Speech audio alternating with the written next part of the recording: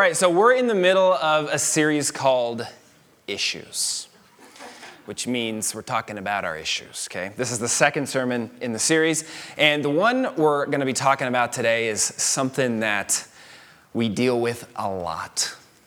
It's something that we experience all the time. You're like, what is this thing that I'm experiencing all the time? Is it like hunger? No, it's not hunger. It's anger. Anger. We got some, oh no. Some of y'all are angry, it sounds like. So anger is something that we experience a lot on a weekly basis, on a daily basis. It's something that is easy for us to happen to us. It feels like it's easy for us to get angry a lot of the times, right? Like Exhibit A, wreck sports leagues, right? It's supposed to be something that's fun and chill, right? And so one of your friends is like, hey, let's spend $40 and play in a rec basketball league, because rec is short for recreation, which means it's easy and fun and there's nothing on the line. So you can have a great time. And it is all fun and games until somebody gets punched, okay? And then it's not fun and games anymore. Maybe that's a slight exaggeration, okay? I was in a rec sports league earlier this year with some guys from church in basketball, and nobody got punched, but every single game somebody was bleeding afterwards, okay?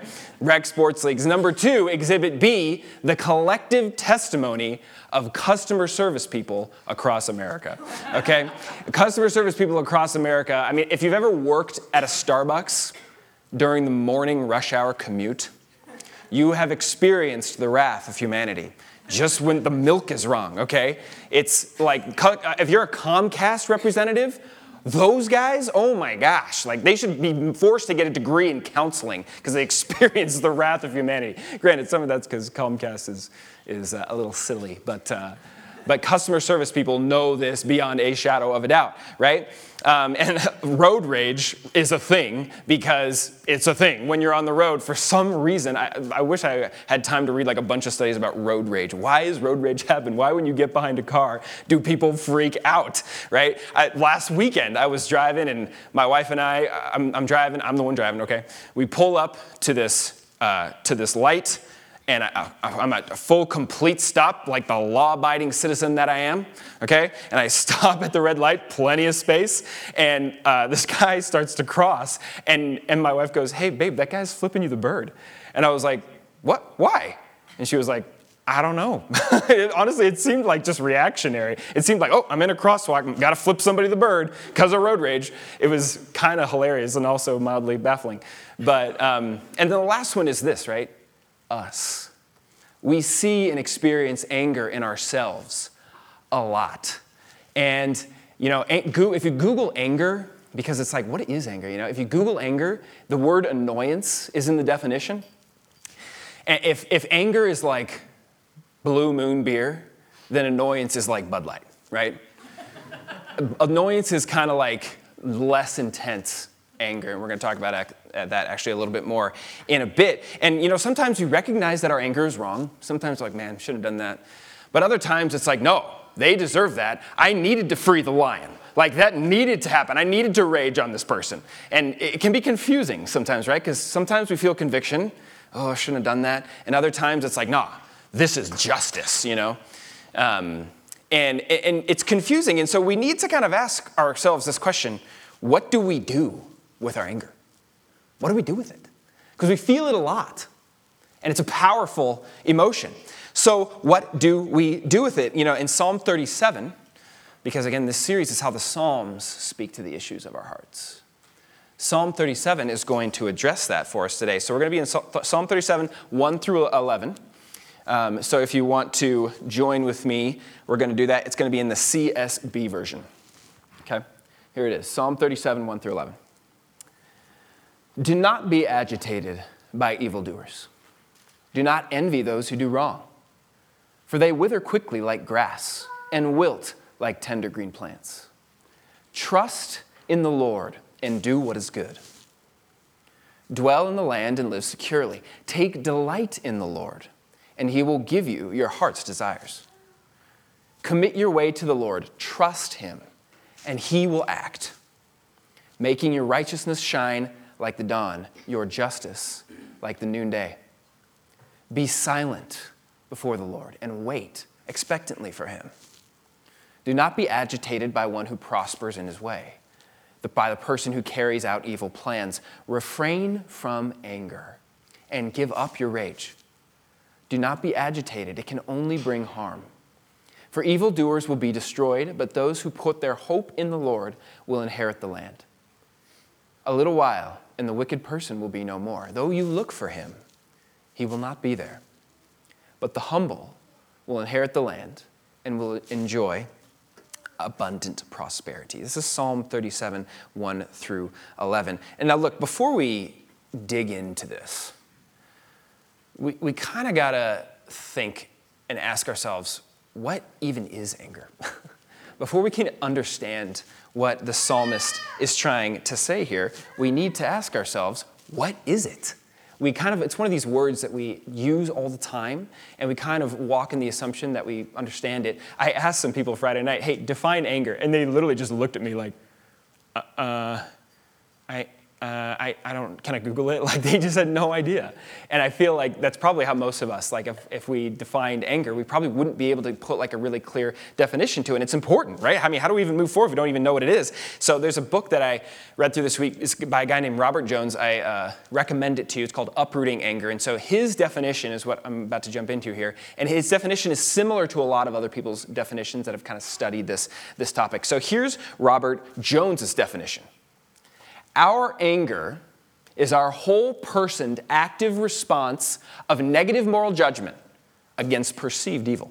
So some are like, what? Okay. So here's what he means, right? This is kind of like the layman's terms of this. Our anger is like a response that we have when we judge something as morally wrong. When we judge something and see something as evil, whether it's against us or against somebody else, anger is the response when we see that and judge something that way.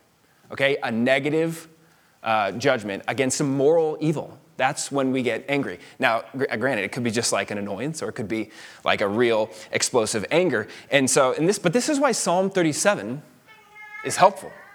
This is why Psalm 37, 1 through 11 is helpful, because David's the writer of this psalm, David is experiencing injustice. And then he talks about the response in the midst of that. Look at verses 8 through 10. Look at what it says here in this what is anger. Refrain from anger, for evildoers will be destroyed. You're angry right now, David's saying? Evildoers will be destroyed. Don't let that be it. The injustice that you're feeling, don't let that make you angry, right? So this is why this psalm is helpful, because David's in the middle of experiencing an evil.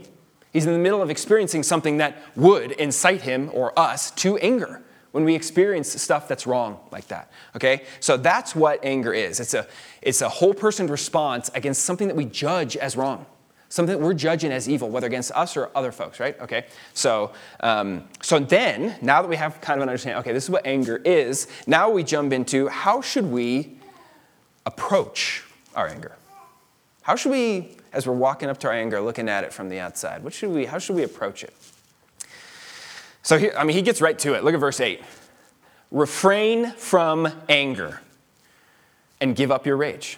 Do not be agitated. It can only bring harm. Now look, it's true that there's different categories of anger, okay? It's true that, like, for example, God's anger, we read in the Bible about when God's righteous anger and his righteous judgment, okay? That's obviously not wrong. God cannot do wrong. He's only good. Only light is found in him. God's anger. We also have justified human anger, okay? And then we have unjustified human anger. But what's interesting about Psalm 37 is David's just like, yo, refrain. Don't do it. And the reason that he speaks in this generality is because the vast majority of the anger that we experience and do is wrong. Look, in order to have just anger, the first thing that needs to happen is you need to perfectly judge the situation. So the first thing that needs to happen is, something's happened to me or this other person. You have to know beyond a shadow of a doubt, every detail, perfectly judge, this is wrong, okay? Lots of times we can't do that because we don't know everything, okay? And our hearts get in the way when something happens to us. We get emotional, and sometimes it's hard to judge that. But let's just say you nail that. Let's just say you've perfectly figured out the situation, you've judged it, it's wrong, okay?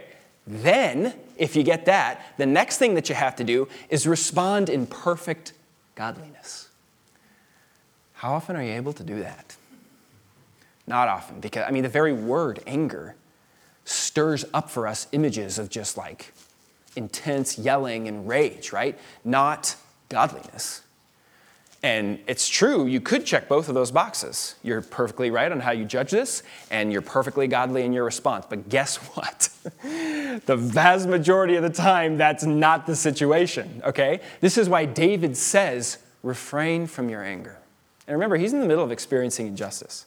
This is why he can speak in this generality. And but here's the thing. Understanding this, looking at the way he speaks about this with a generality is actually helpful for us. Because it allows us, when we approach our anger, we can be like, okay, David and other places like James 1 that says, be slow to anger, for man's anger does not produce the righteousness of God. James uses a generality there too. These things are helpful for us because when we get angry, we can be like, okay, this is probably not right. Even though I don't see how it's not right, I can't possibly imagine how I'm wrong here. There's something that I need to check according to the Word of God. I need to examine myself here. This is why this statement of generality is really helpful for us from David. But the culture that we live in is so different. The cultural narrative is not this. The cultural narrative is don't get angry, refrain from anger. I saw a celebrity tweet the other day, and the guy was like, hey, if your kid punks my kid at school, I've taught my kid how to punch your kid in the face. Like, that was his tweet, and it was just like, he just like tweeted it out to the world, just so you know, my kid knows how to punch your kid in the face. That's like, a lot of us probably heard that from probably our dad, right? Not our mom. That's kind of like what the world tells us to do. We probably see anger a lot in the workplace, probably seen bosses come off the hinge, probably seen coworkers come off the hinge. I know I can think of a lot of times where I've seen that. That's one of the common places that we observe it. And it almost feels like the culture reinforces that. Hey, you mess up, people are going to let you have it. And you know what? You deserve it. This is like the culture that we find ourselves immersed in, not what David encourages us. Refrain from anger, give up your wrath. Okay? How should we approach our anger? Refraining. But you know what? Let's go back actually to verse 8. Don't just refrain from anger. Look what he says at the end. It can only bring harm. All the other English translations that I read translate this a little harsher than the way the CSB does right here. The other English translations say it can only bring evil. One translation said it can only bring evil doing. In other words, your anger is going to lead you to do evil things. And David says that here. But here's the thing, who amongst us is going to doubt this? When you think about your life, and you think about the most painful moments of your life, do you not have memories of somebody just ripping into you? Do you not have memories of a time when somebody just screamed at you? Because I can tell you what, right now, we could stop this sermon and I could just invite y'all up one by one, and everyone could come up and stand here and share a time when somebody screamed at them. You look back at that as something that benefited you. Maybe they tried to tell you in the moment, hey, this is for your own good. But do you look back on that with joy? Did it enhance your situation?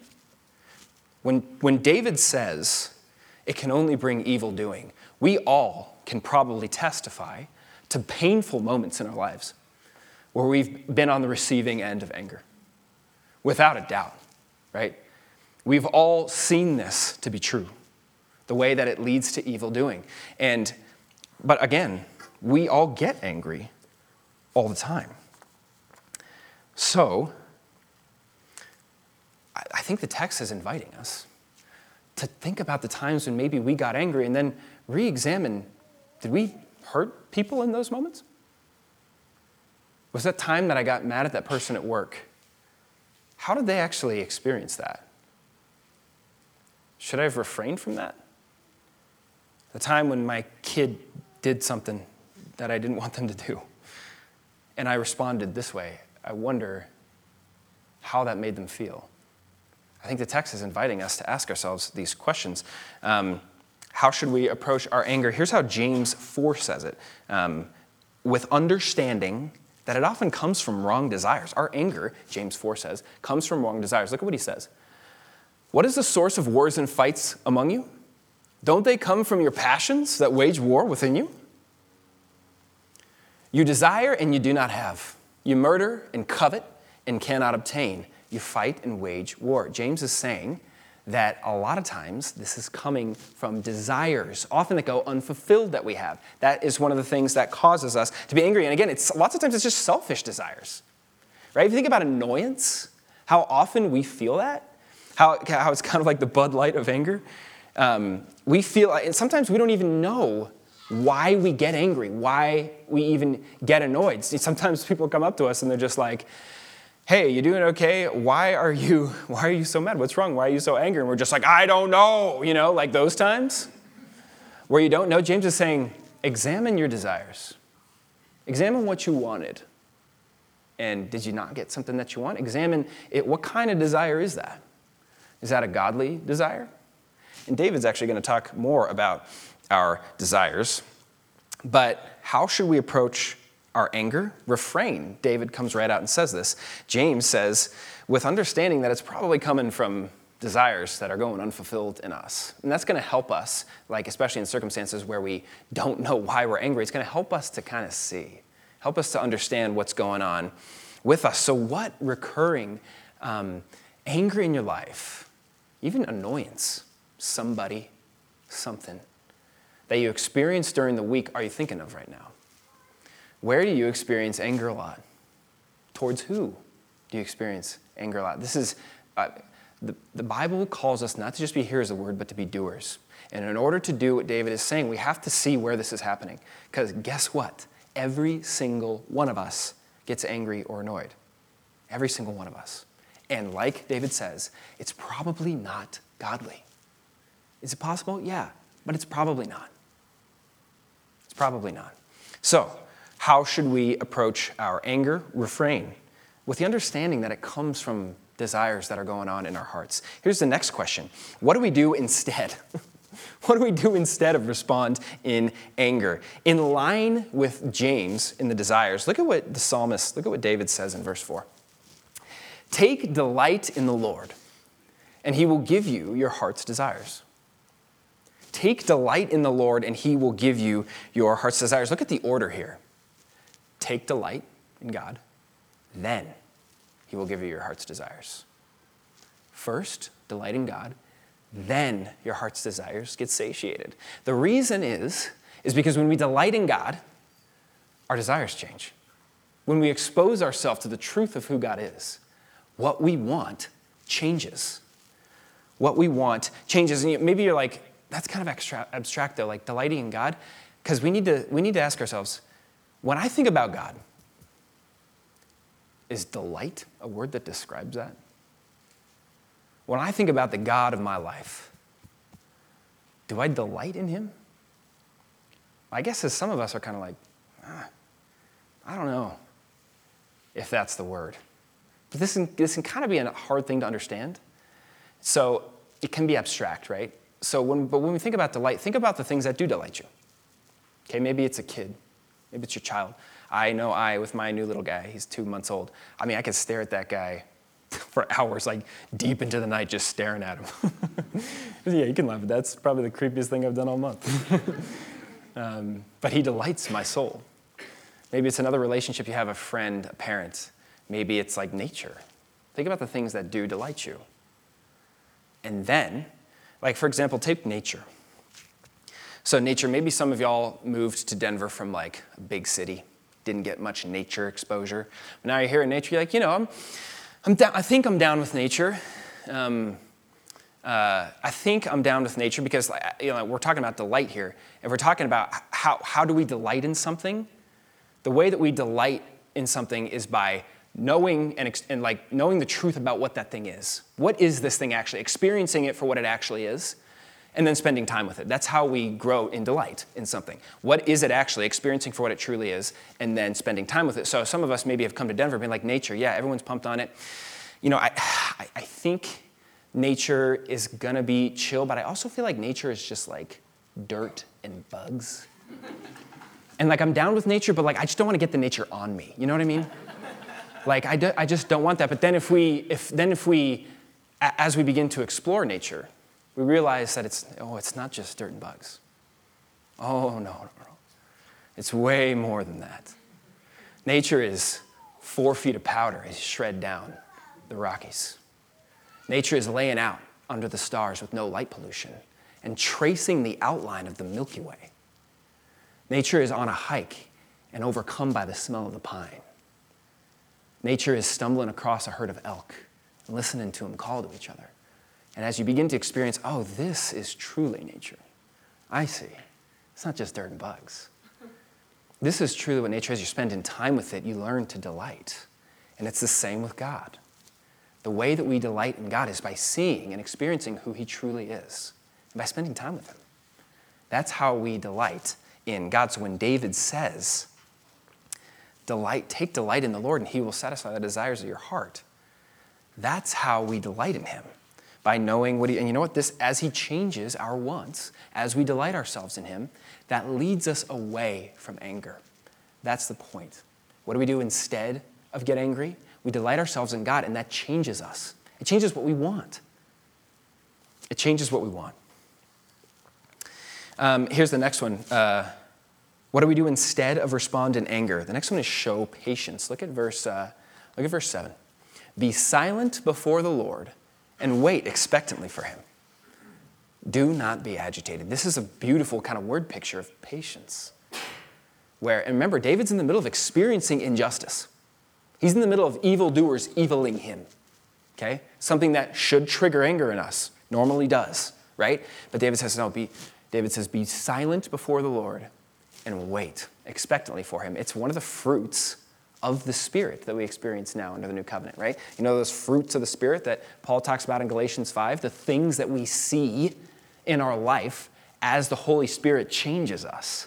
Love, joy, peace, patience, kindness, all of those. The fruit of the Spirit. In the midst of anger, David is showing us a picture of patience. Showing us a picture of patience instead of anger. So I live in an apartment, and it's kind of on this intersection. And we're on the second floor. And it's one of those intersections where one side's got a stop sign, and the other side doesn't. And there's no lines on the road or anything. So people are literally always getting in accidents there. Like, I can't even count them. I always hear, right, all the time. And one time, I heard it, and a big crunch. And I ran out onto the balcony, phone at the ready like a good millennial, you know. And this woman had blown her stop sign and hit this really nice Mercedes, like T-boned him. It wasn't like horrible. It was on the passenger side, so everybody was fine, but just boom, crunch. I mean, it was an expensive car, like at least $80,000. And I'm watching this like, oh man, totally judging the guy before he gets even out of the car. This guy's gonna be mad. And she gets out, and then he gets out, really nice suit. And she's like, I'm so sorry. And the guy gets out, big nice suit, doesn't even say anything, just walks up, opens up his arms, and wraps her up. And I was like, I didn't clap. I wish I should have freaking clapped. But he just was like, hey, it's okay. It's all right. I was so shocked because that never happened. I don't know why, I've seen way more car accidents in my life than probably a normal person. And I have never seen that, Like, I have never seen a guy's probably totaled the car. It was a huge, looked like the Hulk had just smashed it. And he just gets up, so chill, just patient, just gets up and wraps her up. And I was like, whoa, I got to invite this guy to church or something, It was amazing. It really was. He showed patience rather than anger. He showed patience rather than anger. So what do we do instead of responding in anger? Delight in the Lord, show patience. Here's the last one that comes in verse 3. Trust in the Lord and do what is good. We've got to remember the context here. David is experiencing evil. He's experiencing injustice, and he says, trust in the Lord and do what is good. So, and this reminds us, like this car accident, it reminds us sometimes people wrong us. Like, we really do have evil done to us. And it criminal stuff, it could be horrible. at times, right? This is a real thing, the injustice in life that we experience. And David is saying, trust in God in those moments. God is the one who delivers justice. That burden is not on you. It's on God. But don't just sit on your laurels while you trust in God. Do good. Trust God and do good. This is what David says, and we're reminded of all these steep injustices in the world. Like we think about like the great civil rights and peace movements that we've witnessed. Dr. King, okay, Bishop Desmond Tutu. Those two guys in particular are people that fierce Christians that trusted the Lord while doing good, not just sitting around trusting God, waiting for Him to do something. They're obeying God and trusting that He is going to work it out so they don't have to respond in anger, but also doing good. Think about the car guy. The car guy could have gotten smashed and then just chilled there and been like, okay, not going to get angry. Just going to sit here, wait for the cops, do a police report. Or could have gotten up and just been like, thank you, here's my insurance, and just gone over here and like stood like, with his back to her. But that's not what he does. He goes up and wraps her up and encourages her, shows all the fruit of the Spirit, like it builds her back up, even though she's probably feeling really guilty, really mad with herself. He's doing good. He's not just waiting on God, okay? And those great civil rights era leaders did the same. And, this reminds us how all Christians are not going to experience equal injustice. It's not going to be even, the evil that we taste in the world. Those of our brothers and sisters that are racial minorities, it's not going to be even. There's Christians around the world that are being persecuted. Maybe you've gotten a little bit of that here in the States, maybe, but not much. You're free to come here on Sunday. There's going to be a lot of Christians this year who die for their faith. The injustice, this is the reality that we're talking about when David's encouraging us to trust in God in the midst of evil and do what is good. The reality is our different brothers and sisters are going to experience this differently. And you know what? That should humble us. That should humble us as we see that. And it should move us to do good while trusting in God as the judge. Because we do not have that burden. That's God's. And you know what? Maybe God wants to do a work of repentance in those that wrong us. Kind of like how He did with us. Maybe He wants to do that with them, which is why we trust God for justice. Vengeance is His. And we wait patiently before Him, trusting Him and doing what is good. Trusting Him and doing what is good. But let's not forget God's justice. Let's not forget God's justice on us. The anger of God that we didn't receive. Even though we stand condemned before God, rebelling against Him, committing evil, even though none of us want to admit how far that goes, did we receive God's anger? Are we children of God's wrath if you are in Christ? Because remember, He was justified to do that, and He didn't. This is our reality. Our reality is we didn't taste God's anger. This is why anger is literally an anti-gospel witness. Because we're not children of anger. We're children of peace. We're not children of wrath. We received God's love. And the Lord Jesus took that wrath upon Himself. That's our heritage. The leader of the church, Jesus, they call Him the Prince of Peace. Which is why anger is an opposite witness of that. We didn't receive that. Which is why David speaks about anger this way. Which is why James speaks about anger this way. Because it's not a gospel witness.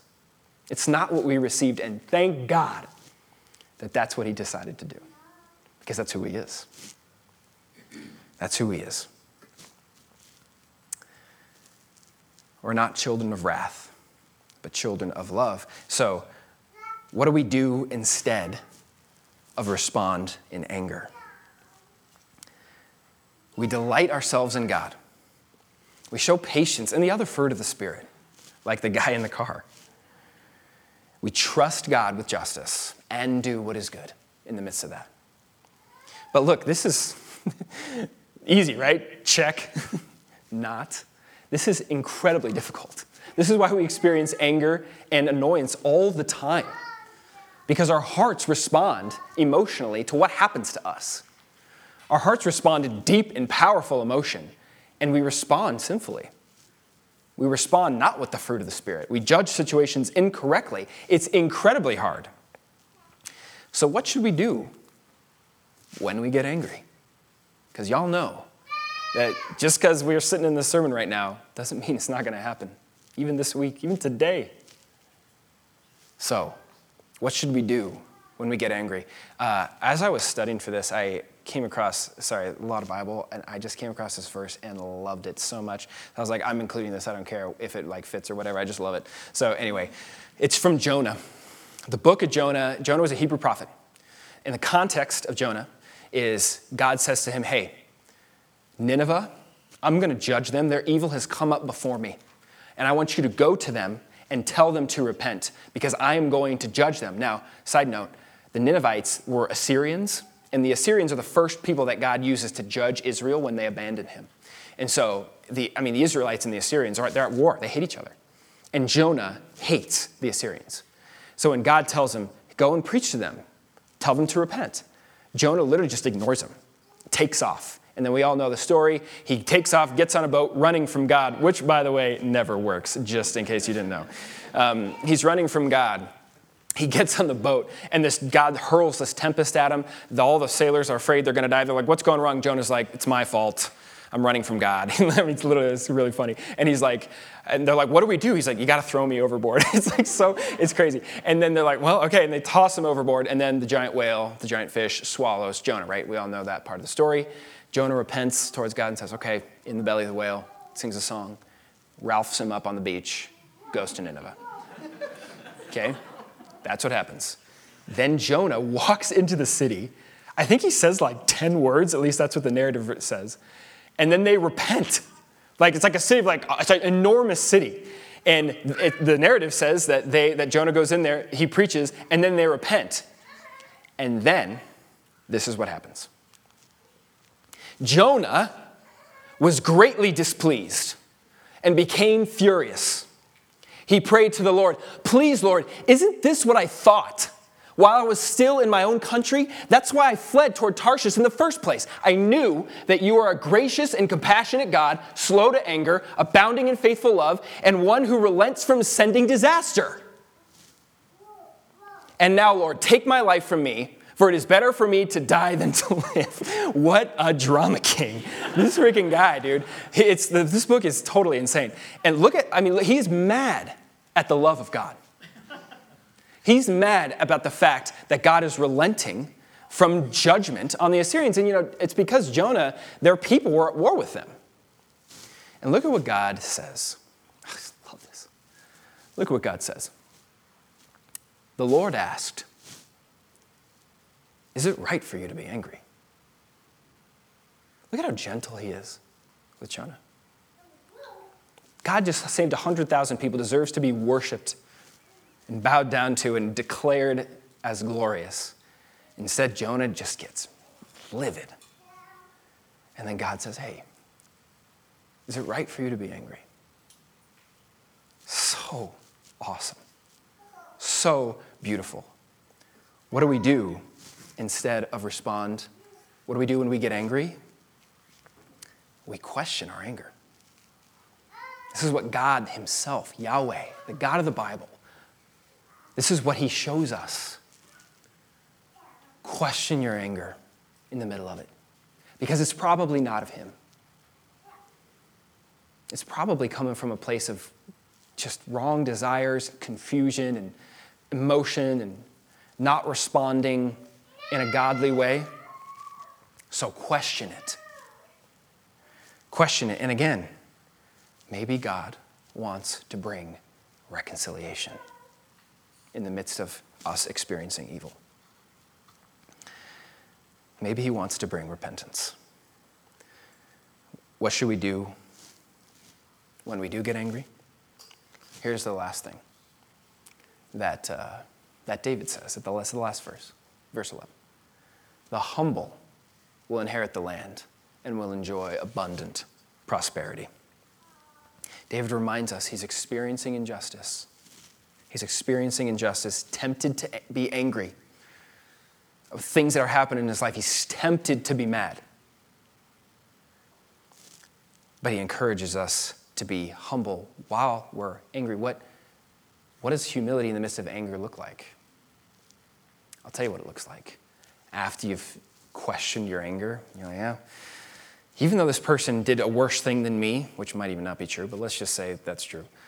Even if this person did a worse thing than me, I'm probably not completely blameless here. This anger, is annoyance is probably not of God. And so humility confesses that. Humility confesses to God and to the person that we're getting angry with, hey, even if they did worse, that doesn't matter. It does matter. But you're still called to obedience. The God of the Bible is still calling you to act with humility when you do get angry and to confess it. Parents, if we can't show our kids this, who's going to show them? If we get angry at children and we can't confess to them, hey, Dad got mad. This was Dad's fault. It's not your fault. Sometimes Dad does the wrong thing. I'm sorry that it hurt you as much as it did, but if we can't do that, who's going to show them? Who's going to show them the way that we were delivered from anger? The truth of the gospel. And you're at work, maybe you came off the handle at somebody 6 months ago. It's a long time ago. And you think, well, that's just done. This is not what humility does. Humility remembers the wrong, goes back and confesses and repents, owns it. James calls us not just to be hearers of the word, but doers. This week, who do you need to confess to? Where were you wrong in your anger? Because it was probably every single time. Who do you keep getting annoyed with? And even if they are doing something that they shouldn't be doing, who do you need to confess your angry response to and turn and reflect the gospel of peace? This week. Who is it? That's what the gospel calls us into. What should we do when we do get angry? Question our anger the way God shows us. Is it right for you to be angry, Jonah? Is it right? So gentle. So beautiful. Question our anger and exercise humility when we do get angry. Confess and turn and be changed as you delight in the Lord. In conclusion, what do we do with our anger? Remember that original question? We've seen it all over the place. Rec sports leagues, customer service, seen it all over the place. What should we do with our anger? Refrain, because it's probably not God-honoring. Look with the understanding that my desires are probably at play here. There's something probably that I want, maybe a selfishness that's not happening, and examine with that. Instead, delight in the Lord. Show patience and the other fruit of the Spirit. And the guy in the Mercedes. Trust God and do good. Trust God for justice, because he's the perfect judge, and you don't even want that burden. Believe me, you don't want that burden, and thank God that he's taken it from us. Trust God and do good. Question our anger, and then when we do get angry, exercise humility. When we take communion, we remember the Lord Jesus who took on the wrath of God for our sake. The God of peace, what Jonah screams out in anger towards Yahweh, towards the Father, is true. And is true about Jesus. When we take communion, we remember him, the one who delivered us from the wrath of God, the just wrath of God. As sinners, we remember Jesus and who he is and what he did. That's what we do when we take communion. Please pray with me. God, you are so wonderful. God, thank you for the way that you led your servant David to speak about injustice when it happens to them. God, a situation which usually tempts us to anger. Usually tempts us to anger, God. Thank you for the words of your servant David, the way he leads us into patience, the way he leads us to delight in you, which changes our desires. God, we confess to you our wicked anger. We confess to you that we have not reflected you the way that we should have. God, we've gotten annoyed, we've been short-tempered, we've come off the handle. And God, we're sorry, and we acknowledge that before you. Thank you, God, that you died knowing we would do that. Lord Jesus, thank you for willingly going to the cross, knowing that we would not reflect you the way that we should. We love you, and we pray for your help. We ask for your help this week. God, help us to go and confess and repent and exercise humility and questioning our anger every time it comes up. Teach us, Lord Jesus. Teach us to question our anger and to delight ourselves in you. You are so good, so wonderful. And we love you. In Jesus' name, amen.